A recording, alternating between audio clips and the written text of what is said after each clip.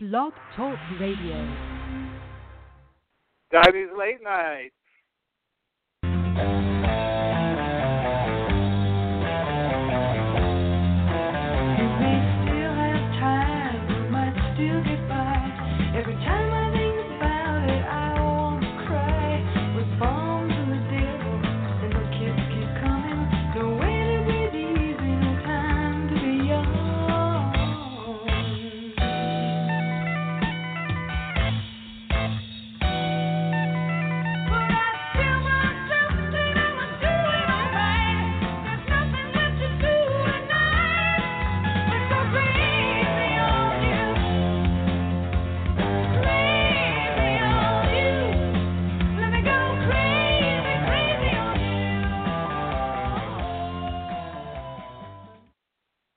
Hi, divas and dudes. Welcome to Diabetes Late Night. I'm your host, Mr. Diabetic, and I just put down my lighter because I'm in the back of the balcony waving at Heart on stage.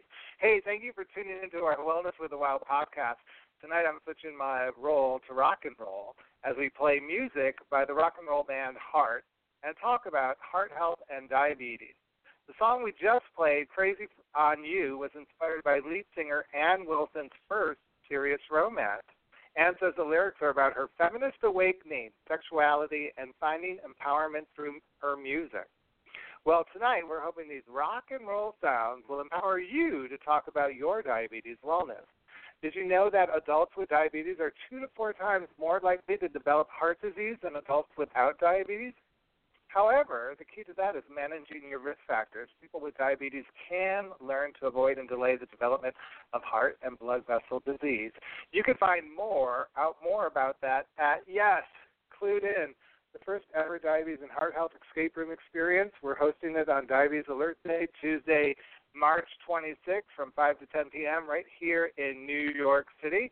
I'll be hosting that event.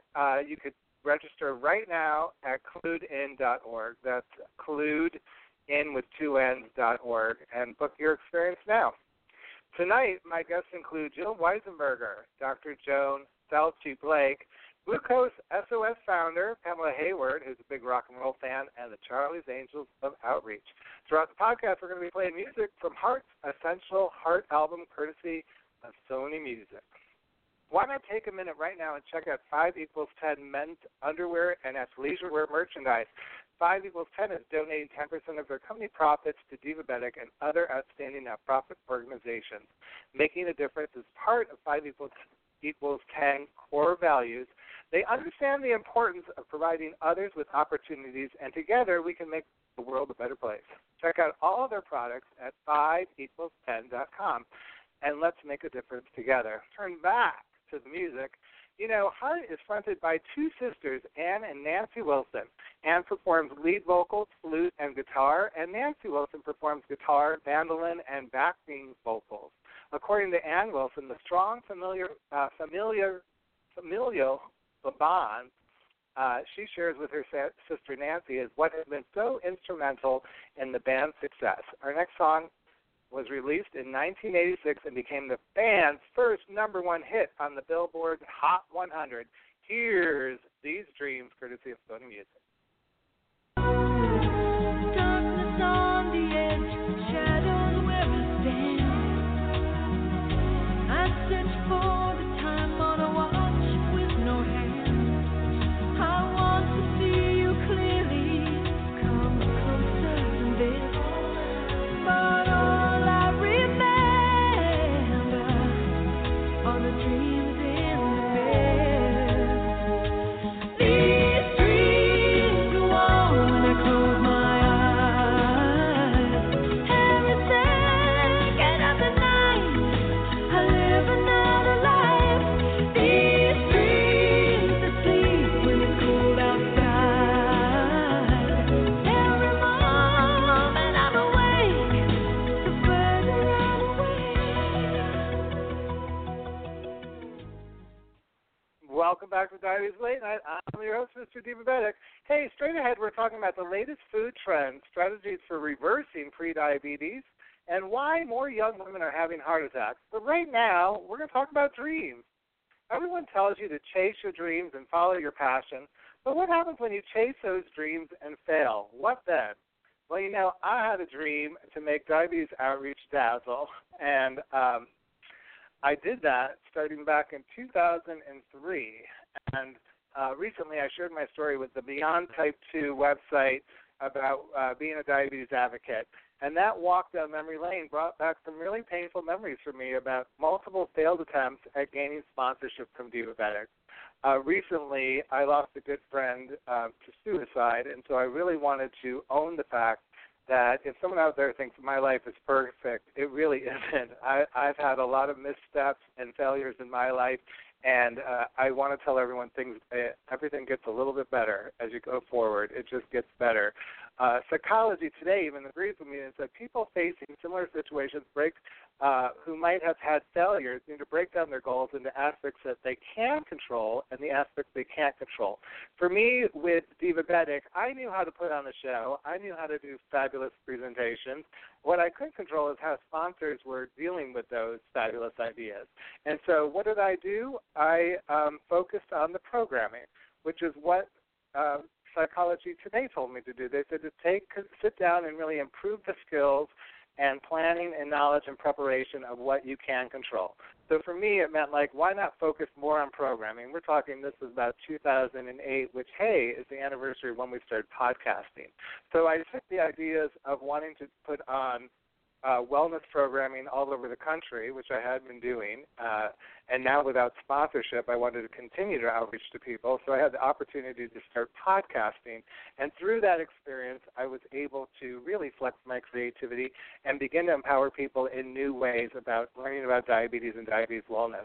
That actually led to the annual Diabetes Mystery Podcast, and that experience of the Mystery Podcast, where I kind of took a step back from trying to get sponsorship and just worked on my programming with Divabetic and my partners and fellow educators and advisory board to make the messaging as informative as possible as well as entertaining, really paid off. Because last year I was approached by Boehringer Ingelheim to submit a proposal for an outreach program, and fortunately for me, I thought of the Mystery Podcast, and that led us to the formation or creation of Clued In, the first annual Diabetes and Heart Health Escape Room experience. And so I'm just living proof that failure actually made me fabulous. And I love my flaws because I do think they make us flawless. And if you're struggling right now, maybe with your diabetes health or with some other issues in your life, I just want you to know that things get better. So on that note, I always thought it was great to play music when you're doing diabetes outreach. I did it at every outreach program I ever did, and I love to do it on the podcast. That's why March's musical inspiration, Heart, released 3 top 10 hits in the 1980s. They also embarked on a 77-city tour. The band scored their highest chart single of all time, a version of the ballad Tell It Like It Is, back in 1980. Here it is. It was originally performed and released by Aaron Neville, courtesy of SONY Music. If you want something to play with, go and find yourself a toy. 'Cause baby, my time much too expensive. I don't want no little boy.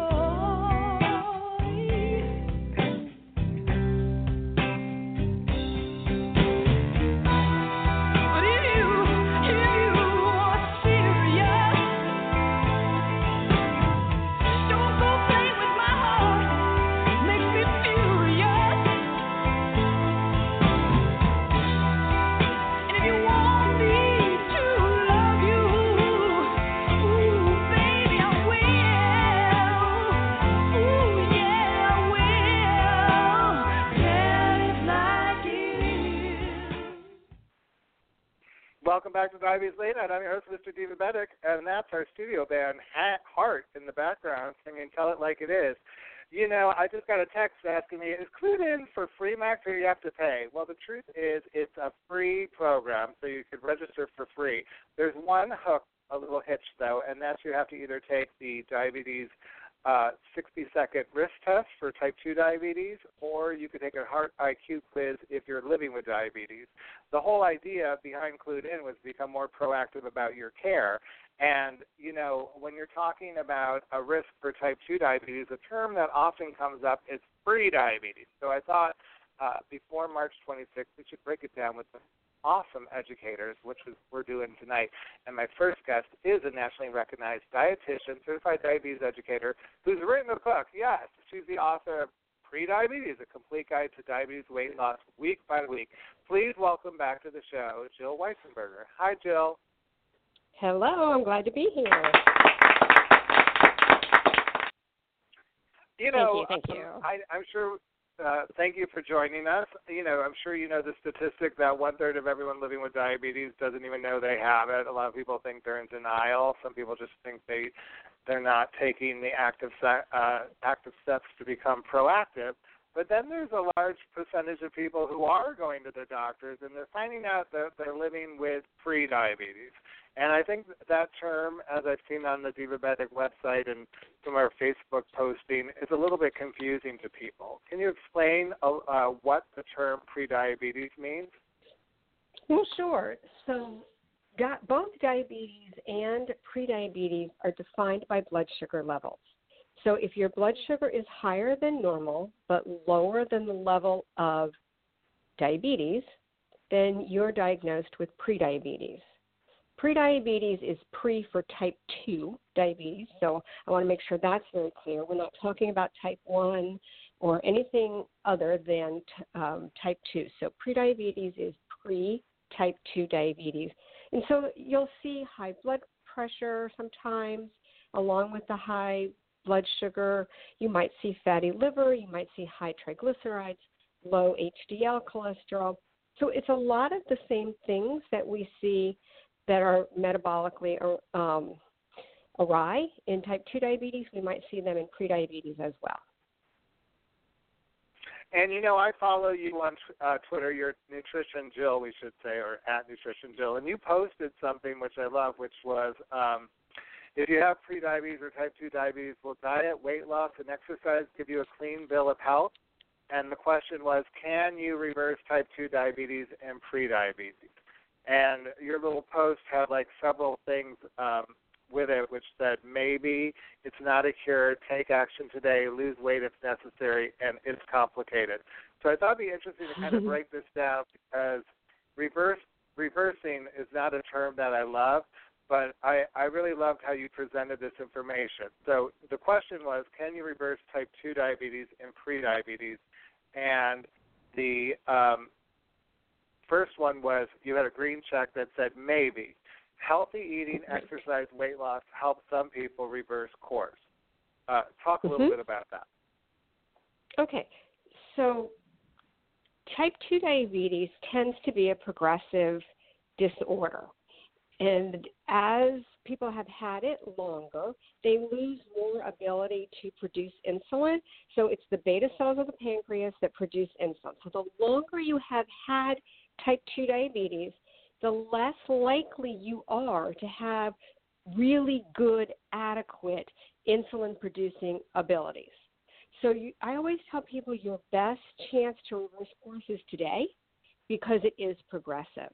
So that's why I have the maybe. So if somebody's had diabetes for a very long time and they're taking many medications or they've maybe even taking insulin, chances are they're not going to be able to get rid of type 2 diabetes with weight loss and exercise and healthy eating. Very likely they're going to improve it, but they might not be able to get rid of it because they've lost a lot of that insulin-producing abilities. Somebody with prediabetes is in the perfect position to reverse course because, yes, that person has already lost some ability to produce insulin, but not very much at this point. So weight loss, exercise, healthy eating all work. But I will tell you, not everybody with prediabetes and type 2 diabetes even needs to lose any weight or should lose weight because there are plenty of people who are very slim. So for these people, we're not going to focus on weight loss. We're going to focus on exercise and healthy eating.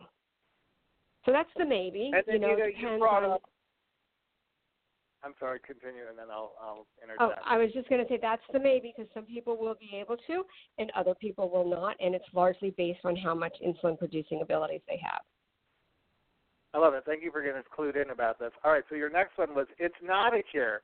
We might reverse diabetes or put it into remission, but we don't have a cure. I think that is such an important statement, because I do think when people think reverse, they think of erase completely, and putting into remission, I think is a really intelligent way to clarify what's going on. So explain that. The American Diabetes Association has a term, remission, and that has to do with having normal blood sugars for a year. So we see this sometimes with a lot of weight loss. We see it sometimes with metabolic surgery, and also with just good old hard, different types of hard work with diet, exercise, and so forth. So if you have normal blood sugars without needing medication, we say that's a remission. And if you can go 5 years, then that is a long-term remission. But often what happens is that it doesn't last because of that loss of beta cells that I was just talking about, but also there's things we don't know. There's genetic factors and other lifestyle factors and things that we just don't know. So if somebody is off medication and managing normal, healthy blood sugar levels after having had type 2 diabetes, then we would say that you are in a remission because you are managing it with your healthy lifestyle. As soon as you lose that healthy lifestyle, we won't expect you to be in control anymore.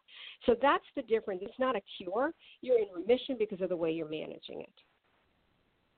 All right, and then the next one's take action today, but I'm going to jump over that for a minute and go back to what I was just talking about before you came on the show, and failure, because obviously, I don't know if it's obvious, but it seems to be, healthy eating, exercise, weight loss, a lot of those three things come with a lot of failure for people.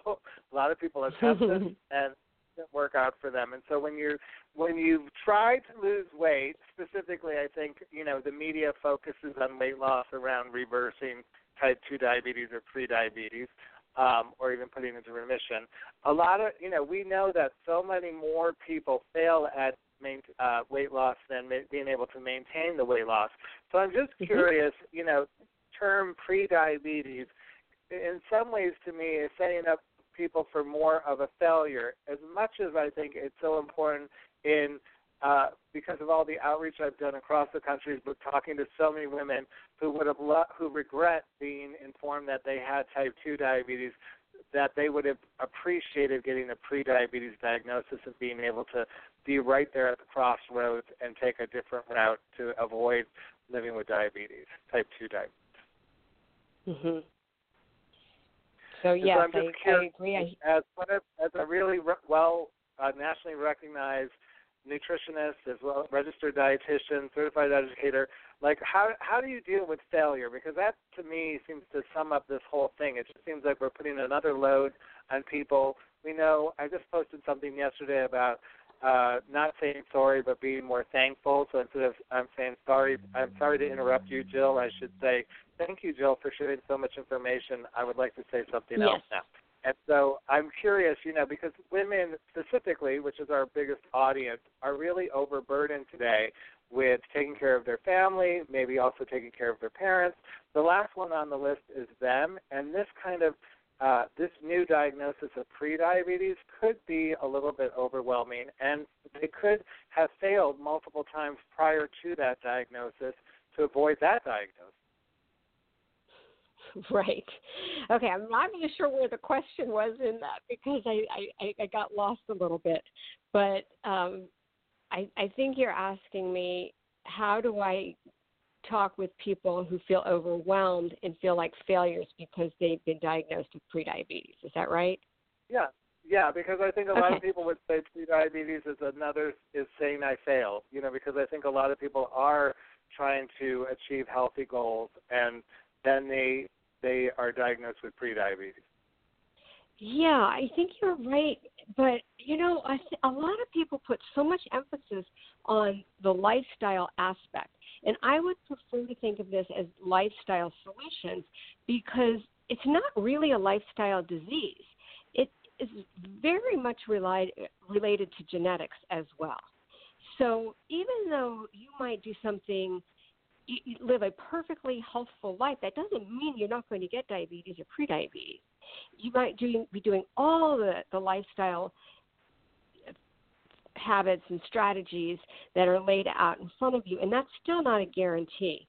So the idea of failure, I like to get rid of that right away. And even still, there's always a new start. And if we can start with a proper, helpful attitude, I work a lot with people with their language. Instead of saying, I can't do that, I can't keep cookies in the house without binging on them, I want them to say, I haven't yet learned to keep cookies in the house without eating too many. So I think a lot of it has to do with just reframing, like you were just talking about on your social media post. We can say things and do things in different ways. We also can think things in different ways. And sometimes I'll have people think, well, what if my sister, my neighbor, my best friend was telling me this story? Would I be as hard on them as I'm being on myself? The answer is always no. So I think it starts with just self-kindness and just working with a more positive framework and a more positive mindset. I love that answer. Thank you for making sense out of my nonsensical question, but that's what I wanted to get at, is this idea that there is a lot of blame and shame put on these terms, that come with it. There's stigmas attached, we know, to type 2 diabetes. In fact, a lot of people with type 1 feel the stigma of type 2 even though they're not living with type 2 diabetes because the general population doesn't really understand the difference or care to know the difference between the two. So I think it's important for people to remember just what you said, and that it's about reframing and choosing to take advantage of this knowledge and put the best foot forward. Perfect. You said it better than I did. Not really. I read your stuff all the time, and I just give it back to you. But you know what I'm excited about, Jill, is it's National Nutrition Month, which I saw you posting, and I thought we would take a minute to discuss the new nutrition label packages. I read somewhere that the FDA officially is going to change the nutrition facts label date. It's now going to be January 2020 instead of this July. And I just wanted to find out, what are the big takeaways? Because, again, for someone with pre-diabetes, I would think the nutrition facts label would be an asset, or as I like to say with my Sherlock Holmes hat, a clue to a healthier life. So what would I be looking at, and what's so different about it? The main things that are different about it is that added sugar is highlighted now. The serving size is highlighted better. And there's less emphasis on total fat.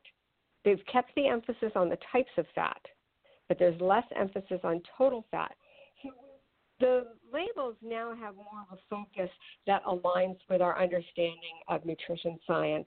And because most people in the country are overweight or have either overweight or obesity, that we have to put more emphasis on the serving size, so that's just highlighted better. It's bigger, and that's the first place I always want my patients or my clients to go, because every number on there relates to that. So if it says a half a cup or 5 crackers, then it means exactly that.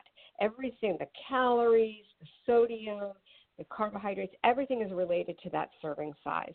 Some serving sizes have changed as well, and so like I said, I usually have people look first at the serving size, and if they're concerned about diabetes, I have them look at the total carbohydrate after that. If their concern is weight, I'd like them to look at the calories. And for heart health, I like people to look at saturated fat. And for blood pressure, sodium. So all of these things are important to all of us. But sometimes, just depending on what the emphasis is of that person on that particular visit, we're going to focus in on some of those other things. One thing that I like about the new label is that it has, under total carbohydrates, it has fiber and it has total sugars, and then under that it has the added sugars. So the old label would just tell us sugars, but we didn't know if that's 12 grams of sugar because of that's what's in a cup of milk, or is it 10 or 12 grams of added sugar in the form of granulated white sugar, brown sugar, honey, molasses, something like that. And now we're going to know. So I think that's important.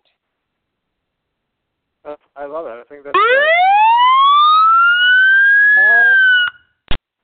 Wow, that's Patricia Gentle. She's working the fire truck side, because that means, Jill Weisenberger, you have to take a seat in the hot seat. You're going to have one question, kind of like in the Miss Universe or USA contest. I'm going to put the rest of the contestants in a soundproof booth. Is that really true, do you think? I don't know. Anyhow, you're going to have 1 minute to answer this question and help us clear up the chaos around some health topics that we're reading on the web today, because let's face it, everyone from Wendy Williams to the Kardashians have something to say about health. And those are two of my biggest sources, by the way. Anyhow, that's not true. Here we go. Are you ready, Jill? I don't know, but go ahead. Okay. I read somewhere, I'll say Us Magazine, drinking milk in the morning may reduce blood glucose levels throughout the day, which could benefit those with type 2 diabetes, new research has found. What's your feeling on this? This was reported by the Journal of Dairy Science, which is kind of slightly interesting right there to check out the sources where we get the information. And but they're really claiming that it could reduce your blood glucose levels. So should we all be drinking more milk in the morning? Well, I do like milk, and I think milk is a great nutrient-dense food.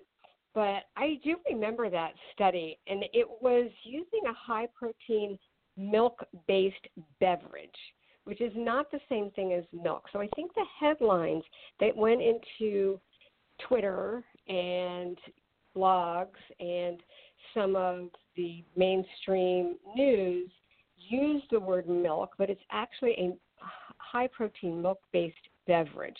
So I don't think that the study even applies to real-life situations.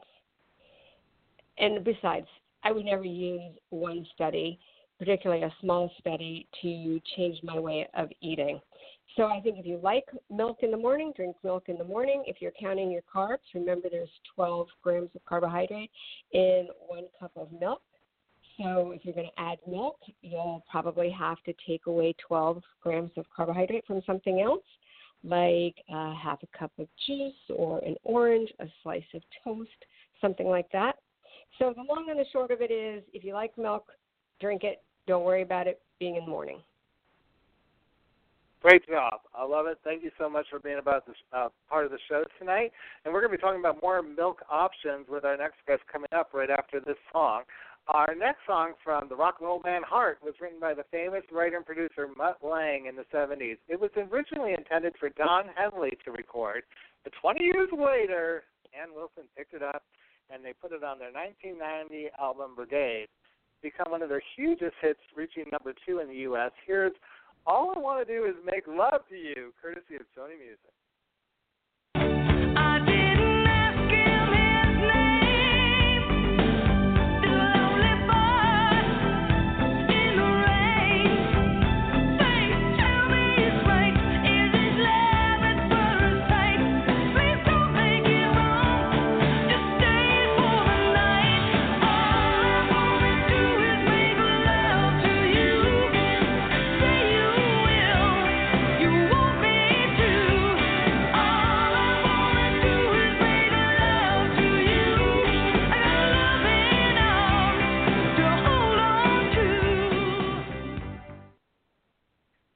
back to Diaries Late Night. I'm your host, Mr. Diabetic, and hey, you should find out the story behind All I Want to Do Is Make Love to You, because it's about a woman picking up a hitchhiker. It's much more strange than you could actually imagine.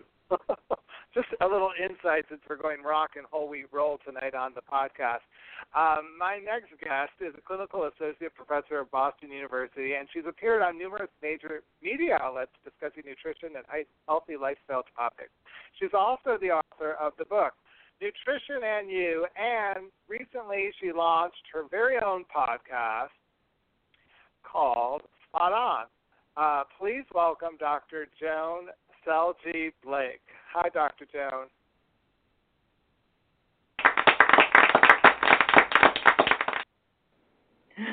I am so excited to be here. Well, we're you and I are Italian, so I'm thrilled to have you on the show, by the way. I'm just okay. And not only excited about that, I'm also excited because you're the first person I've ever interviewed who's received a Good Housekeeping seal of approval. I read that Good Housekeeping magazine named you an expert to follow on Twitter for healthy eating. How did you manage that? I loved it. I always wanted a Good Housekeeping. I'll tell you, my Italian mother was so proud of me to get that darn seal. So it just happened that someone was following all of my social media and my writings, and just was kind enough to, put that seal on, saying that I was credible and based on science. And, and what I try to do is stick to the science, but make it really palatable for the average Joe and Josephine on the street. So I'm a very, very lucky nutrition professional. I love it. Well, that would be a huge honor. I still look for that label on things, that seal of approval. I don't know about everybody else, but I still do. So I was doing some research on you, and I saw that you wrote an article for U.S. News and World Report about the hottest food trends in 2019, according to dietitians. And it's kind of fun to go over a couple of these trends with you. Sure. We agreed that we would make these for everyone. This isn't specifically for people with diabetes. So I just want to make sure people listening want to talk to an educator like Jill Weisenberger or the local educator in their town about what works for them and their diabetes wellness. The first trend we're talking about, though, is less sugar. Right. And I do think Jill has talked about this new nutritional fats label is partially behind the trend, because people are so concerned about sugar, and they're really much more dialed into how much they're consuming. What do you want to say about that trend?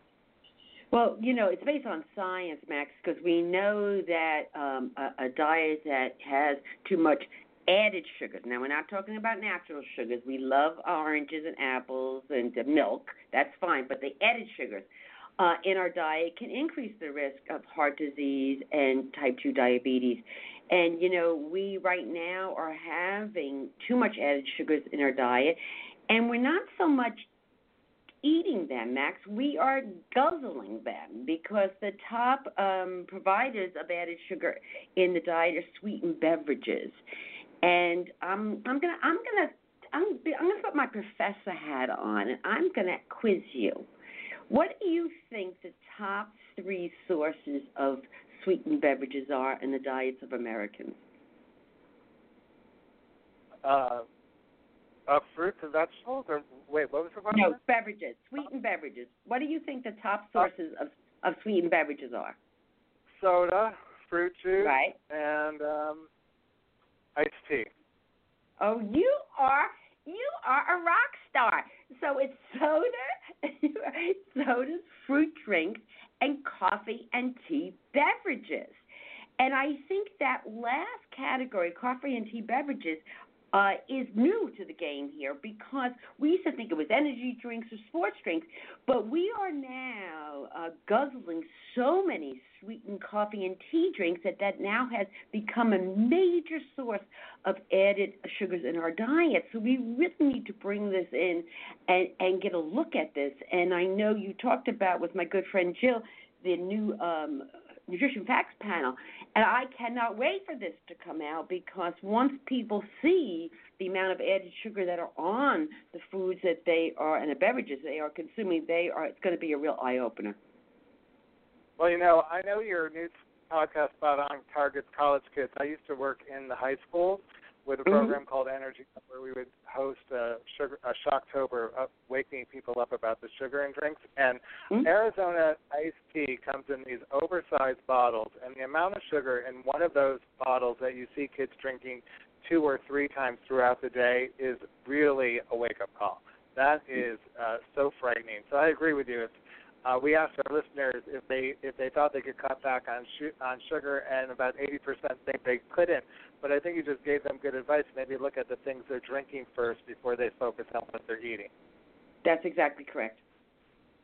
And one more thing on this, because I don't know if you know this, Dr. Joan, but I host a mystery podcast every year in September, and my character, Mr. Diabetic, is he's culinary challenged, but that's not going to stop him from a catering job. So he's competing in the Gingerbread Man Cookie Jamboree in Central Park, and he's determined to make his Gingerbread Man cookies without sugar because, hey, that's healthier. But I just heard on a recent podcast that you were on that cutting out the sugar in your baked goods is not going to give terrific results. No, it is not. You know, when you try to take the sugar out of your gingerbread, or you take recipe, or you take the sugar out of your grandmother's oatmeal cookies, you end up with grandmother hockey pucks, because sugar definitely has a function in the baking process to tenderize it and make it moist. And, of course, the taste is you all have an innate desire for that sweet taste. So we don't need to take it all out. What we need to do is reduce the frequency of our sugary sweets and treats and beverages. And, you know, I've said this for decades, that there's nothing new here. We have been drinking soda forever. We have been having, candy and cookies forever. But when I was growing up, Max, in my Italian home in New Jersey, you had sugar, sweetened beverages on a holiday, your birthday. You had candy on a holiday, and maybe your birthday too. Maybe you had dessert on Sunday, like the family dinner. But you didn't drink it all day long, the sweetened beverages, the soda. You didn't have candy every day. You didn't have dessert every day. So it's not that, oh my goodness gracious, all of a sudden these foods are a no-no. It's what the issue is. It's the frequency of them. So what we have to do is go back to my Italian grandmother and your Italian grandmother and eat like they did, where it was an every so often type of food, but not an everyday food.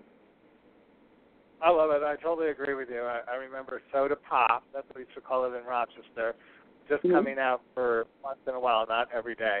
All right, now the next food trend we're talking about is non-dairy milk. This is really hot right now. When I go to the grocery store, there's everything from coconut to almond to oat milk. And, the big takeaway for me, though, that I wanted to talk about with you is about the calcium and some of the vitamins that these non-dairy milks, do they have it or don't they have it compared to cow's milk? Right. Great question. I grew up with cow's milk. I drink skim milk because skim milk will provide calcium and vitamin D and potassium, which is another fall short nutrient. What I mean by that is that most Americans are falling short of calcium, adequate amount of calcium, vitamin D, and potassium. So milk has got it all, and at bargain prices here. So it's really quite inexpensive, and especially compared to some of these more designer milks and sweetened beverages. So one needs to make sure that when we're swapping out cow's milk, non-fat, that we're swapping in a beverage that's going to provide the same amount of vitamin D, calcium, and potassium. And some of these beverages may not. So you've got to make sure for sure that the vitamin D and the calcium has been added and fortified, and you can easily look at the ingredients label and look at the daily value on some of these beverages. The potassium may be lower because milk is a great source of potassium, and something like an almond milk doesn't have as much. It does have some, but not as much. So there is benefits for some people who maybe don't like the taste of milk, or they are lactose intolerant and they don't want to have it, or they're just looking for another flavor. But you got to weigh the benefits against what you may be losing. And if you're not going to drink the dairy, then make sure you're making up for that calcium, vitamin D, and potassium in other foods on your plate or in your glass. And can we just go back for a minute? Because some of the labeling on these non-dairy milks is really confusing. And I'll be honest, personally, like I enjoy almond milk, but I had no idea how much sugar was in the almond milk I enjoyed. Right. And, this is like going back to what I was talking to Jill about the chaos in nutrition. And, here, and someone like Gwyneth Paltrow, I'm making it up, is telling me, oh, Max, have almond milk. I go get it. Of course I'm going to get vanilla. I love vanilla. And suddenly I get home, and it's got as much sugar as one of those soda pops you and I were talking about in our family's backyard. So, that gets really confusing, too. I think I'm doing something good for myself, and then I turn around and if I look at that nutrition label, it's totally the opposite. Right. So what they have here, and this is where this new nutrition fact label is going to spell this out to you quite nicely, Max, because what's happening in milk, cow's milk, you have naturally occurring milk sugar called lactose, which is beautiful. It's fine. It's perfectly great. But in the almond milk, if it's been sweetened, and you can look at that quickly by the ingredients label, and I'm looking at a label right now, and the first ingredient is almond milk, and the second one is cane sugar. So the ingredients are listed by descending order by weight. So the first ingredient, thank goodness, is almond milk, but the next one is going to be cane sugar. So, and then becomes all of the vitamins and minerals. So and right now on the label, you're not able to tease out by looking at the grams of sugar if it's natural like that in skim milk versus been added as in the almond milk. But that soon will come clear when that label gets changed over. For now, if added sugars are not listed on that, you as a consumer can go to the ingredients listing and then see if it's been added. Regular skim milk, there isn't any sugar cane, any added sugar, unless, of course, it's sweetened. But the almond milk, it can come unsweetened and it can come sweetened. So you just have to be a fact finder when you go food shopping. Or a detective, as we like to say. Dr. Joan Salge Blake, I want to keep saying your second name is Solange. For some reason, it's been stuck in my head all day. I saw something with Solange Knowles, and I just want to call you Dr. Solange. So in our hot quiz, I'm going to call you Dr. Solange, because you could be related to Beyonce Knowles. All right, Dr. Solange, I mean Dr. Joan. Please have a seat in our hot seat. Patricia Hattie Gentle is working the siren. You're going to have a minute to answer this question, and we're going to put the other contestants in the soundproof booth. All right. You wrote about this, actually. Your friend Bill had a father who died of a second heart attack at age 67. His mother, brother, uncles, and cousins all have high blood pressure and have the risk factors for heart disease.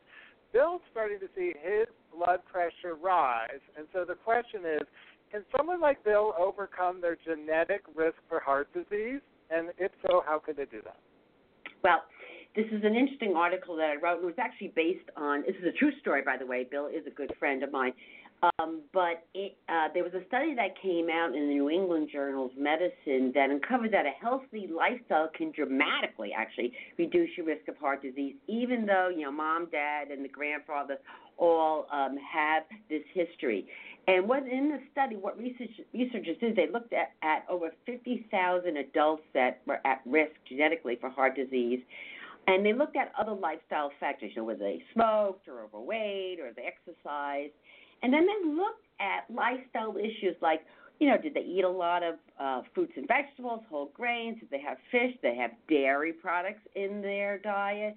Did they use more whole grains versus refined grains and less processed meat? And what they came out is if they met one or more of these healthy factors. In other words, they had more fruits and vegetables and whole grains, lean dairy and fish in their diet, they were able to lower their risk by about 45%, even though they were genetically predisposed to this. So I love this story here. I love the ending to this story. It's really a research article saying that, okay, you can't pick your family. You can pick your friends. You can't pick your family. But guess what? If your family hands you something, you still have some ability to take control. And in the case of my good friend Bill, he did that. And he really is, his blood pressure is down to where it should be. He's feeling fabulous. So, it's one of these things, Max, that we're all dealt something in life. We all genetically have something in our lives. I have diabetes in my family. So, I'm always on top of it. I'm watching my things. I'm watching it for my children. We are at a higher risk, but that doesn't mean that you're going to get it. But let's do what we can to possibly prevent it, and the same thing goes with heart disease. So I'm ecstatic that you can fight heart disease with a knife and a fork. And you know what I want to say? From our Divabetic crew, you're getting the... Ooh la la. Oh, Dr. Joan, I can't believe you earned that tonight. That's amazing. That's great news. And we're finding out more about heart health and diabetes at the first ever Diabetes and Heart Health Escape Room experience called Clued In on March 26th. Hey, that's National Diabetes Alert Day right here in New York City from 5 to 10 p.m. Thank you so much for being on the show. I got to have you back, and we'll talk more about Spot On and what you're doing to help empower college-age students to stay healthy. I know you got a new podcast out about being healthy on the cheap, so that's kind of exciting. I can't wait to tune in. Thank you, Dr. Joan. Thank you, sir. All right, our next guest is a big Heart fan, so I'm going to play this song for her. But first, I have to tell you, yes, I know I'm all about R&B. I was going to say rock and roll. Who would I be talking about? I felt like Donnie Marie there. But, hey, I once did see Heart in concert, and you know who opened for them was John Cougar Mellencamp. And I was reading about Heart getting ready for this show, and it was so funny that when they were touring together, because John Cougar Mellencamp was opening for Heart, his song, Jack and Diane, was climbing up the charts, and Heart's album was kind of bombing. And so he went to them and said, hey, this is a quote, seeing your album is a turkey and mine is a hit. Can we swap places? And you know what Ann and Nancy Wilson said? I love this. They declined him and said, hey, the tour has already been sold out as you being the opening act, so you're opening for us and we're headlining. You know what? There are not enough women in rock and roll, and I just want to applaud Heart one more time as we listen to Barracuda, courtesy of Sony Music.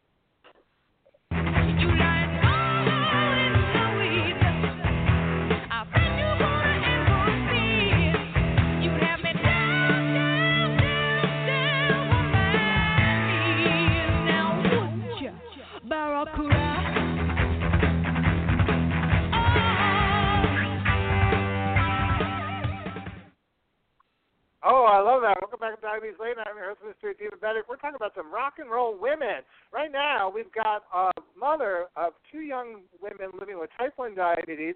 She is often awakened in the middle of the night to find one or both of her children suffering from severe hypoglycemias until she made a choice, and she did something about it. This is an amazing rock and roll story. I am so glad and grateful to have her as a guest.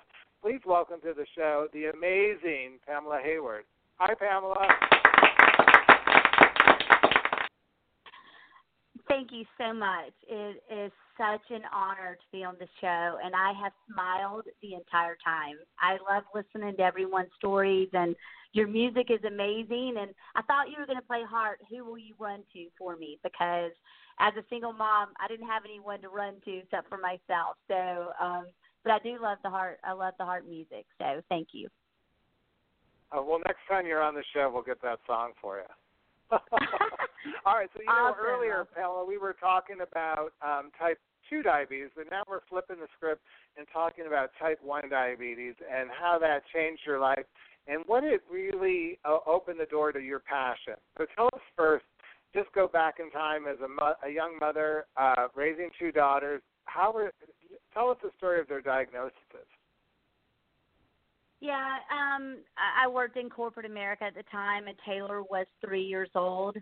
And she just one day within a week, she started, wetting the bed, laying on the couch, wetting the couch. And it happened really fast. And then she was extremely thirsty. And when I say that, I want to clarify that literally like white foam was in the corners of her mouth. She was very thirsty. And I, guess what I did? I packed her up a Reese's cup and a Sprite to bribe her to go to the doctor, because diabetes did not run in my family. And when I got there and they told me her blood sugar was in the 900 levels and that I needed to get her to the ER immediately, and I was 45 minutes away, I had no clue. And we were 2 weeks into the hospital.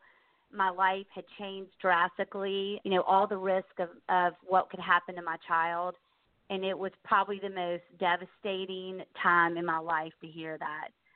And at the time, the insulin was so different because it would peak at certain times. So I was force feeding a 3-year-old to eat 15 grams of carbs at, 7:45 in the morning, 9:45 for snack, noon, 2:45 snack, 6 o'clock dinner, 8:45 at night. Just her begging me not to force her to eat, and I had to, because the insulin was very different. And then lo and behold, when you think you can't handle, you have all that you can handle, and you can't handle any more on your plate, we put my second daughter in a trial net study.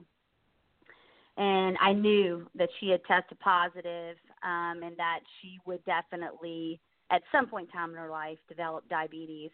And she was 12 years old, and I was having a dinner party, and she walked in and said, "I feel strange." And she had fallen down when she was playing basketball in the front yard. And I just, it was like a Lucille Ball moment. I just put my knife down. I was chopping veggies, and I said, "Excuse me, I've got to check my daughter's blood sugar." And I did, and the meter went round and round and round, and it said high. And I said, "I'm really sorry, but I need to take my daughter to the hospital. She has diabetes." And I remember people looking at me going, "Don't be so pessimistic." And I was like, "Nope.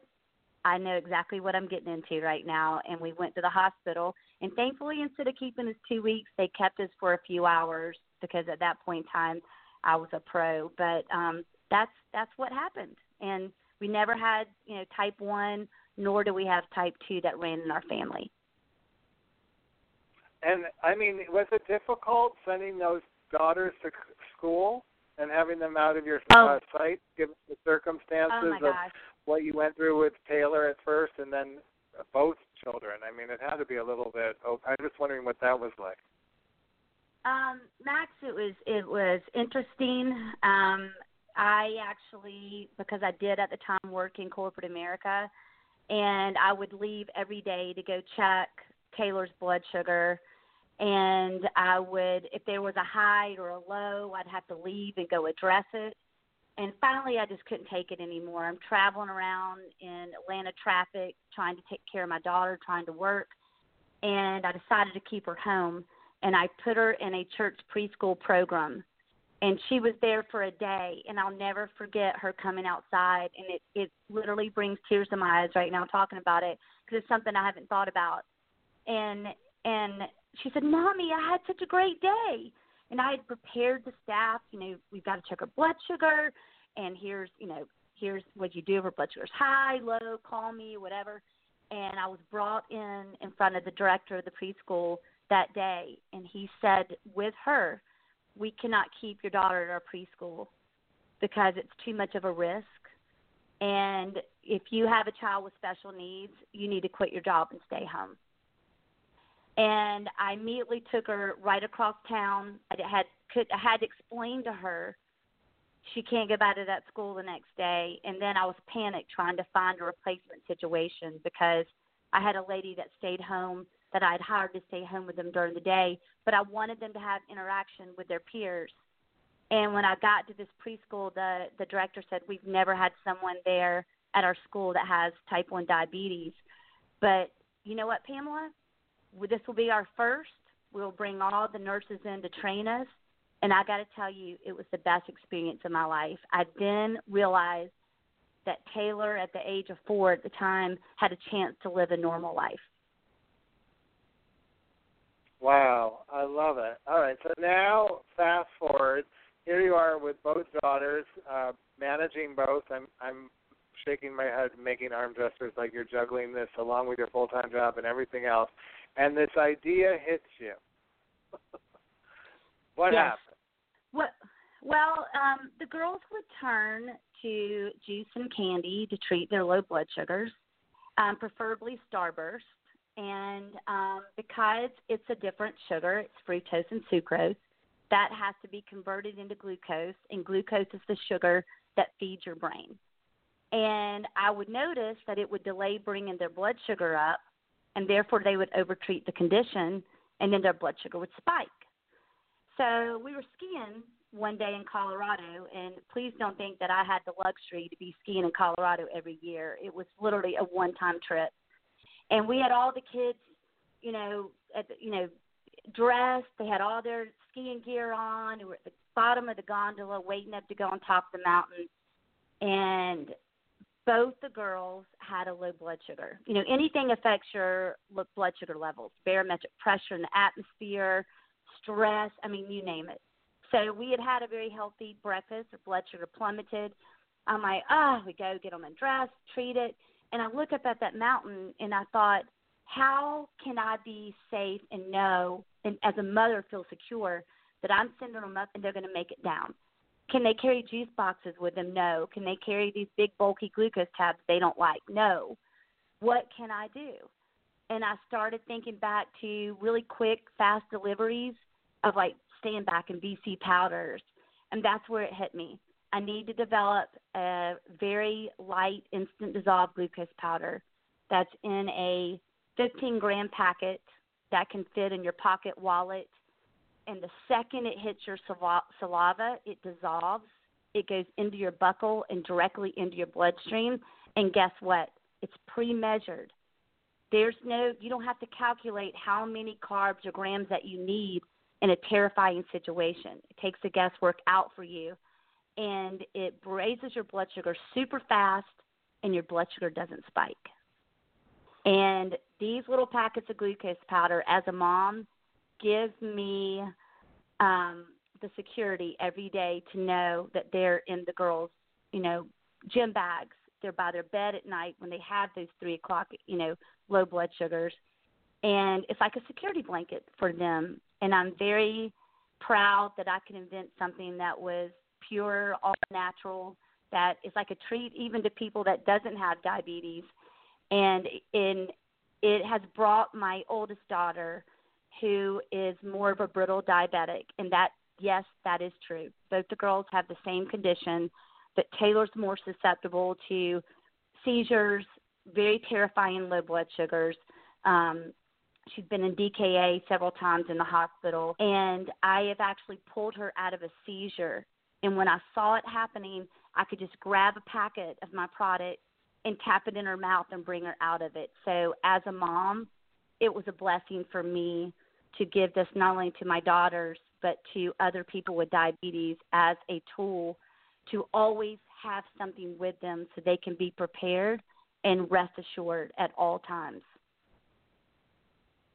I love it. I want to just go back for a minute because I think that you made such an important statement that we have a lot of mothers who tune in and we have a lot of people who are newly diagnosed, and this whole idea of the roller coaster effect of over-treating a low and then having to treat the high, and how exhausting that is, not just for the person living with diabetes, but like you were explaining, for the person who's helping the person with diabetes, whether it be a mother, sister, brother, father, coworker, and so on. And I think that what you did, again, I just want to talk about this, is the simplicity of being able to treat that and kind of avoid that whole roller coaster effect. Yes. Yes. And, and I got to tell you, people with diabetes, they're my heroes. They have to carry so much stuff with them to be prepared to manage the complications that come alongside with this disease. So, but you know what? They have so much to manage that there's times where they may be out for a walk and their blood sugar is low, and they're like, oh, my God, I forgot to bring something with me. So that's where Right. their loved ones can kick in and keep packets with them, because we all make mistakes. You know, we all have so much to manage in our lives. So I gave people a tool that they can use to always be prepared and have something in case of emergency. And I'm just so proud that I could help manage this disease, which is 24/7, 365, in a more simplistic manner. I love it. I love this product so much, listeners. We're giving it out at Clued In, the first ever Diabetes and Heart Health Escape Room experience. Everyone who attends Clued In is going to receive a free glucose SOS packet. I can't wait. I think it's so great. Pamela, it's just amazing. Try to understand. Try to understand. Try to understand. He's a magic man. Yeah. Oh, no, Pamela, do you know what that means? It means you're our contestant on tonight's Magic Ball Health Game. That's right, Pamela Heyward. You're going to be a contestant to find out how much you know about heart health IQ with a series of questions with the help of our very own Patricia Addy Gentle. Hi, Patricia. Hi, Max. I don't think Pamela was prepared to be part of the game show. Were you, Pamela? I was not. Well, get ready is all I have to say to you. Please have a seat. I'm sorry. That drum roll was just... Patricia, you are really getting good on the drums. I just want to say that. Really made a difference tonight. Please take a seat. We're going to ask you a series of questions. You're going to help us raise awareness for heart health and diabetes in our Magic Ball game with music from Heart. So your first question, Pamela, is, are you ready? How many times do you think your heart beats a day? How many times do you think your heart beats a day? Is it 50,000, 100,000, 150,000, or 200,000? Hold on one second. I want to see if she's got the drum roll again. And your answer is About 115,000 times a day. 150,000 times a day. Is that your final answer? 115,200 times a day. All right, I'm going to tell you that wasn't even one of the answers. It's either 150,000 or 100,000. Which one would you prefer? One in between those two. Okay, I would say I'm closer to 100,000 times a day. Oh my God! What happened there, Patricia? Pamela is absolutely right. The average heart usually is beating about 80 beats per minute. So your heart beats about 4,800 times an hour. And over the course of a year, your heart would beat almost 42,048,048,000 times. Wow, so 100,000 per day. So when my heart's racing, it's really beating. All right, you're on the board, Pamela, with a win right there. Here's your next question. Oh, we're going to skip the music for a minute. Does a woman's heart beat faster or slower than a man's heart? Does a woman's heart beat faster or slower than a man's heart? Wait for the drum roll. Your answer? I would have to say I would say it beats faster than a man's heart.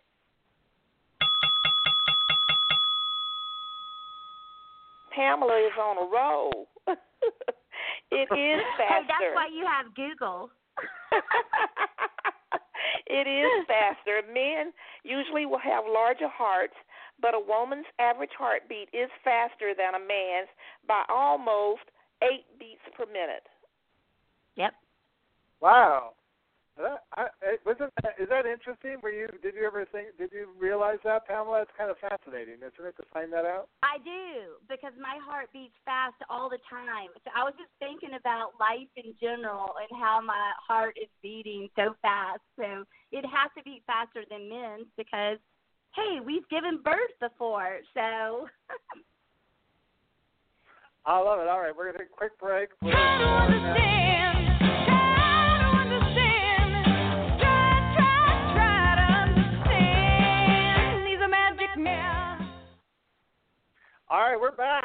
our contestant on the Magic Ball Health Game, Pamela, founder and creator of Glucose SOS. She's playing along tonight with us, and our expert panel, including Patricia Addy-Gentle, who's working the drum machine, as well as...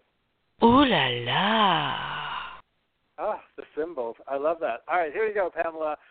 You're helping us raise awareness for heart health. Here's the question. How many miles of blood vessels does your heart pump blood through? Wow. Is it 20,000 miles of blood vessels? Is it 40,000 miles of blood vessels? Is it 60,000 miles of blood vessels? Or is it 80,000 miles of blood vessels?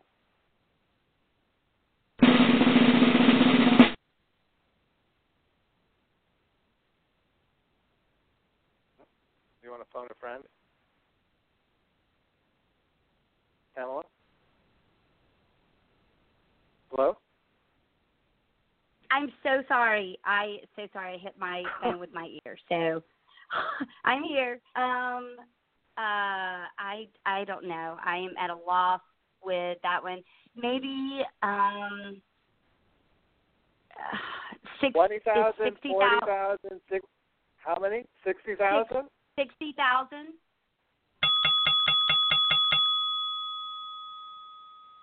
Pamela, you are just awesome. That is the correct answer. 60,000 miles of blood vessels, including arteries, veins, and capillaries. That's long enough to go around the world more than twice. Blood flows continuously through your body's blood vessels, and your heart is the pump that makes it all possible. Wow. I love it. Oh, Patricia, what are you bringing into the audience? We've got one more question for you before we go on to our live circus entertainment, Pamela. So here's for the final question tonight. True or false? Heart disease has been found in 30,000-year-old mummies. Is that true or false? And we want to hear from you. Feel free to make an answer on that one. Mummies? Yeah. What was your answer? Mummies? Did you say heart disease is found in 30-year-old mummies? 30,000-year-old mummies. I would say that's true. Oh, 30,000. I say that's true. 30,000-year-old mummies. I love that little bell thing you're playing tonight, Patricia. That's true, right? Tell us about that. That is true. That is true. An Egyptian research team uncovered the earliest documented case of coronary atherosclerosis in a princess who died in her early 40s and lived between 1580 and 1550 BC. Of other mummies studied, a sampling of the elite in ancient Egypt, almost half showed evidence of atherosclerosis in one or more of their arteries, calling into question our perception of atherosclerosis as a modern disease. Not so modern after all. I love it. Pamela, you did so amazing. Guess what? For helping us raise awareness for diabetes and heart health tonight, and being such a good sport and a generous person, you're going to help us give away to all those lucky people coming to Clued In free samples of Glucose SOS for everyone who joins us for Clued In on Diabetes Alert Day, Tuesday, March 26th in New York City. Go to cluedin.org for more information. Pamela, tell everybody else where they can purchase Glucose SOS. Amazon. We have variety packs on Walmart.com.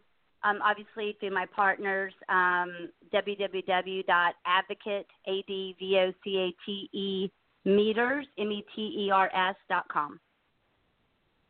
I love it. All right. And we have it at Walmart. We have it as major retailers as well. So I can't wait to see you on Shark Tank. And in the meantime, you and I will be listening to a lot of heart music.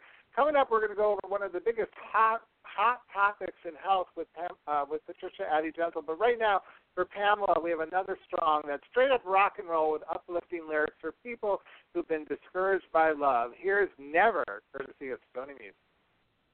We can't go on, just running away. If we stay any longer, we will surely never get away. Anything you want, we can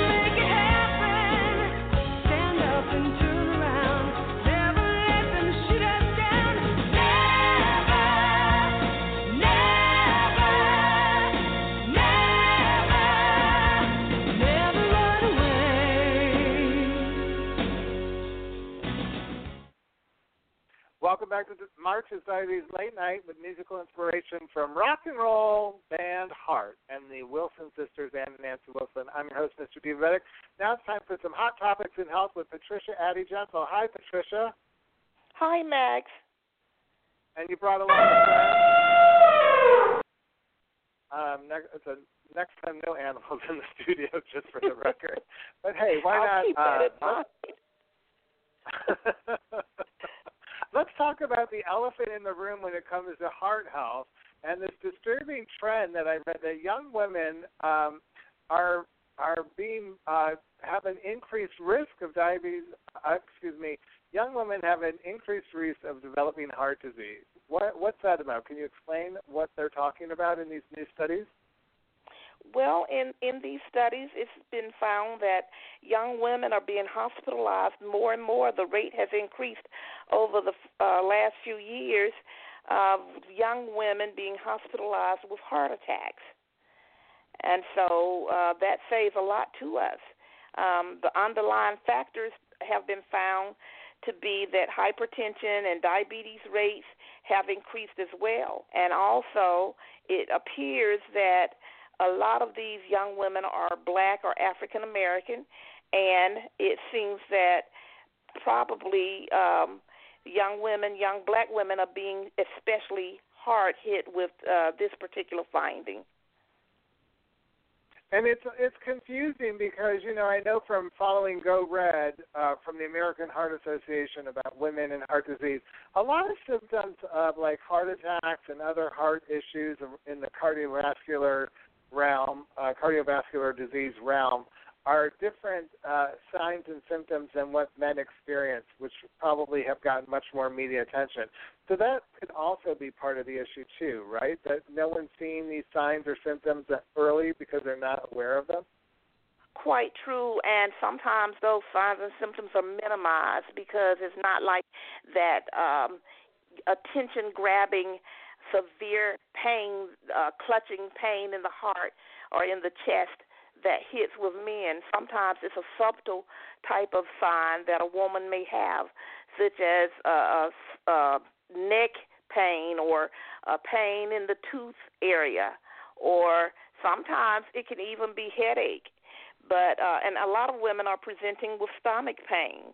Sometimes it's mistaken as being indigestion or anxiety in a lot of cases. So not to minimize the assessment that is done by the provider, but sometimes it's just not taken as seriously when a woman presents with these subtle types of findings as well. So hypertension and other underlying causes are being undertreated, underdiagnosed, and undertreated because it's not really looked at as being something significant. And I think I mentioned this on that much podcast, but I think it bears repeating that daytime superstar Susan Lucci experienced symptoms 3 times before she did anything, and the last time she experienced symptoms for a heart attack, she really thought her bra was too tight. So, I think also we tend to we come up with these ideas about what it could be rather than just tackling the real issue. And I know for a lot of people, and I think I talk about Pamela saying she raised 2 daughters with type 1 diabetes. You're the last one on the priority list, listeners. You've got to kind of move yourself up the list and make sure you're taking care of yourself. If you feel like there's something wrong or, something's going on, they really need to stop for a minute and make sure they're addressing their own issues and then helping their family after that. And that's not being selfish. That's just being smart. Absolutely, and not just saying that providers are looking, minimizing these symptoms. The women do themselves. And I have experienced having women talk to me, especially young women, will say things like, even when a provider has made a diagnosis or made a suggestion, it's like, I don't really think I have high blood pressure. Perhaps I just have a little bit of stress, or it was just the wrong time of the day or something particular that was happening that particular day, and I don't think I have high blood pressure. All of these pills that they continue to prescribe are not for me. I'm too young for that. So sometimes it's looked at as this is an old person's disease, and I'm not going to even think that it's happening to me. So it not only is it the provider overlooking the symptoms and minimizing, but consumers themselves do the same thing. And so we need to take a look and be more cognizant of those numbers and don't settle for one examination or one test, but self-testing, test the blood pressure at home under other circumstances and conditions as well. I think that's so important. In all these last 5 months that you and I have been talking about heart health and diabetes, the one thing that keeps coming back to me over and over again is knowing and being aware of your blood pressure. And that's just not knowing it in the doctor's office once annually for men, or, you know, if you're living with diabetes, hopefully you're going in every 3 months for that A1C test and they're taking your vital signs. But there's still so much confusion around blood pressure. And you are so good at taking complicated information and streamlining it and making it easy for people to understand. Tell our listeners tonight about blood pressure and why that is such an important number to be aware of and to use as a tool in your toolkit for managing your diabetes as well as your overall diabetes wellness. Well, our blood pressure is actually measuring the resistance in our vessels, and so it's the amount of pressure. Once the heart beats, the amount of pressure that's being exerted on those vessels as it flows through the arteries, as it flows through the veins. So we're looking at how much pressure is being exerted on the vessel, and the higher the pressure, then the more damage to the vessel. So you have that potential that a vessel will occlude itself, constrict itself, or explode, rupture. And so, you know, sometimes that will always lead to a heart attack or a stroke, depending on what happens in the vessel. So we have to be cognizant about those numbers. Blood pressure is very significant, and a blood pressure 130 is significant. If you're above that, then you need to be looking at further care and diagnosis. If that bottom number is over 80, 85, then you definitely need to seek attention. So we need to know what our numbers are. And like we said prior, don't just trust a number that's done at your physical exam just one day a year. 365 days a year are significant. And so we need to know what our blood pressures are at varying times of the day, varying times of the month, throughout the year. So we can't settle for just looking at that one-time blood pressure reading and saying, I'm fine. Well, you know, and a lot of people look at these numbers. We both know this. You deal with so many people in the Atlanta area, and we've worked together all over the country providing outreach. We know that people assign judgments to these numbers and unfortunately put a lot of weight around shame and blame around bad numbers that they consider to be bad. And as you heard at the beginning of the show with Jill Weisenberger, that it's all about the language we use, not the doctor's language to the patients, but sometimes just the language inside our head.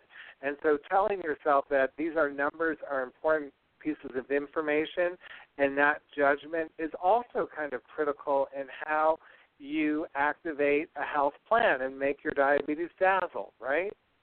Absolutely. And we have to work on re-engineering our minds and our thinking as providers so that we do use language that is more appeasing and pleasant and more tasteful for a patient rather than a test. Perhaps it's just, you know, a record or a number or whatever, but a test always is looked at as, you know, I'm going to test your blood pressure. I'm going to test your blood sugar. It's looked at as either you pass or you fail. So sometimes we just have to, you know, let's have a record or recording and see what these numbers, what are your trends, what are you looking like. These numbers are significant. Talk to your doctor about it. Not so much that you're bad or you didn't do so good or you have failed this test. So it's a lot in re-engineering our minds, our way of presenting, the way we present it to the consumer, and then the way that the consumer is actually perceiving what we're saying. No, I agree. One of the things I've been thinking about the last couple of weeks is this term heart failure. And you heard me at the top of the show talking a little bit about my own personal failures as a way to let people know that if they're having troubles right now, the struggle could be real, and that it probably, hopefully, will be temporary, and that doesn't mean that other people aren't struggling either. You were a part of the Divabetic Makeover experience right there from the very start when we piloted it in 2006 in Atlanta, Georgia. We went to the Fox Theater. As much as I talked about the failure of not getting sponsorship after, which, was a little bit difficult and discouraging for me, certainly none of that would ever overshadow the tremendous experience and joy and pride I have in what we did together and how many people we helped through that program. And here I am on the eve of my next program, Clued in New York City. And unfortunately, you won't be here with us, but you'll be here in spirit. And I just wanted to go back, Patricia, because I sent you a link to an old video we did from Makeover. And just, it's always great to reminisce. I wanted to get your feelings, if you could go all the way back in time to Fox Theater the night before we presented that event, what you were thinking you were getting yourself into. I didn't have a clue.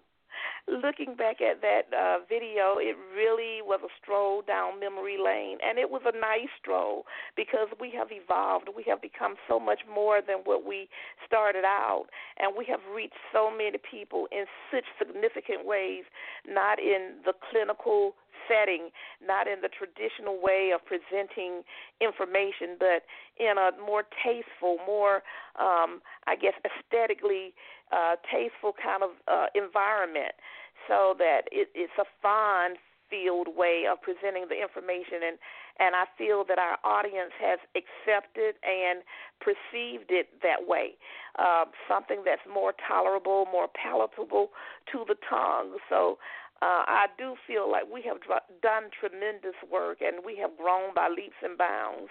So, Max, don't ever look at anything that was done by Divabetic as a failure, but it has opened doors for new opportunities. So I applaud you. You've done well.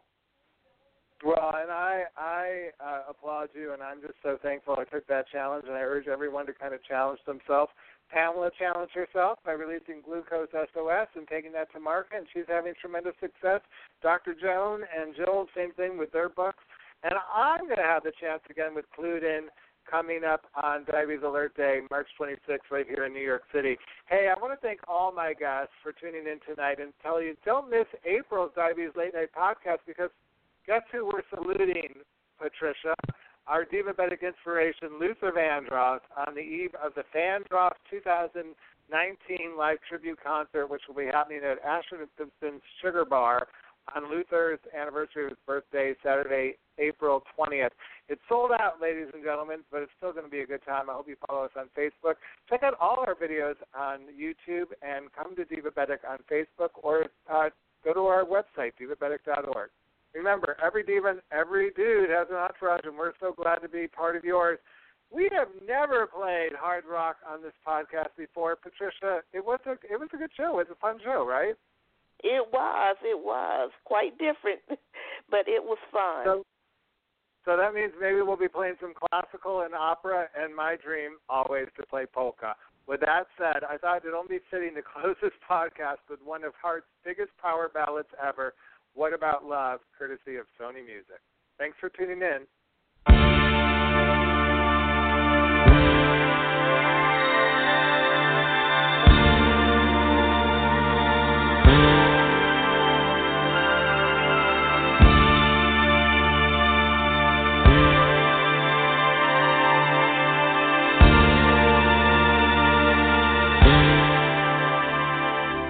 I've been lonely, I've been waiting for you, I'm pretending, and that's all I can do.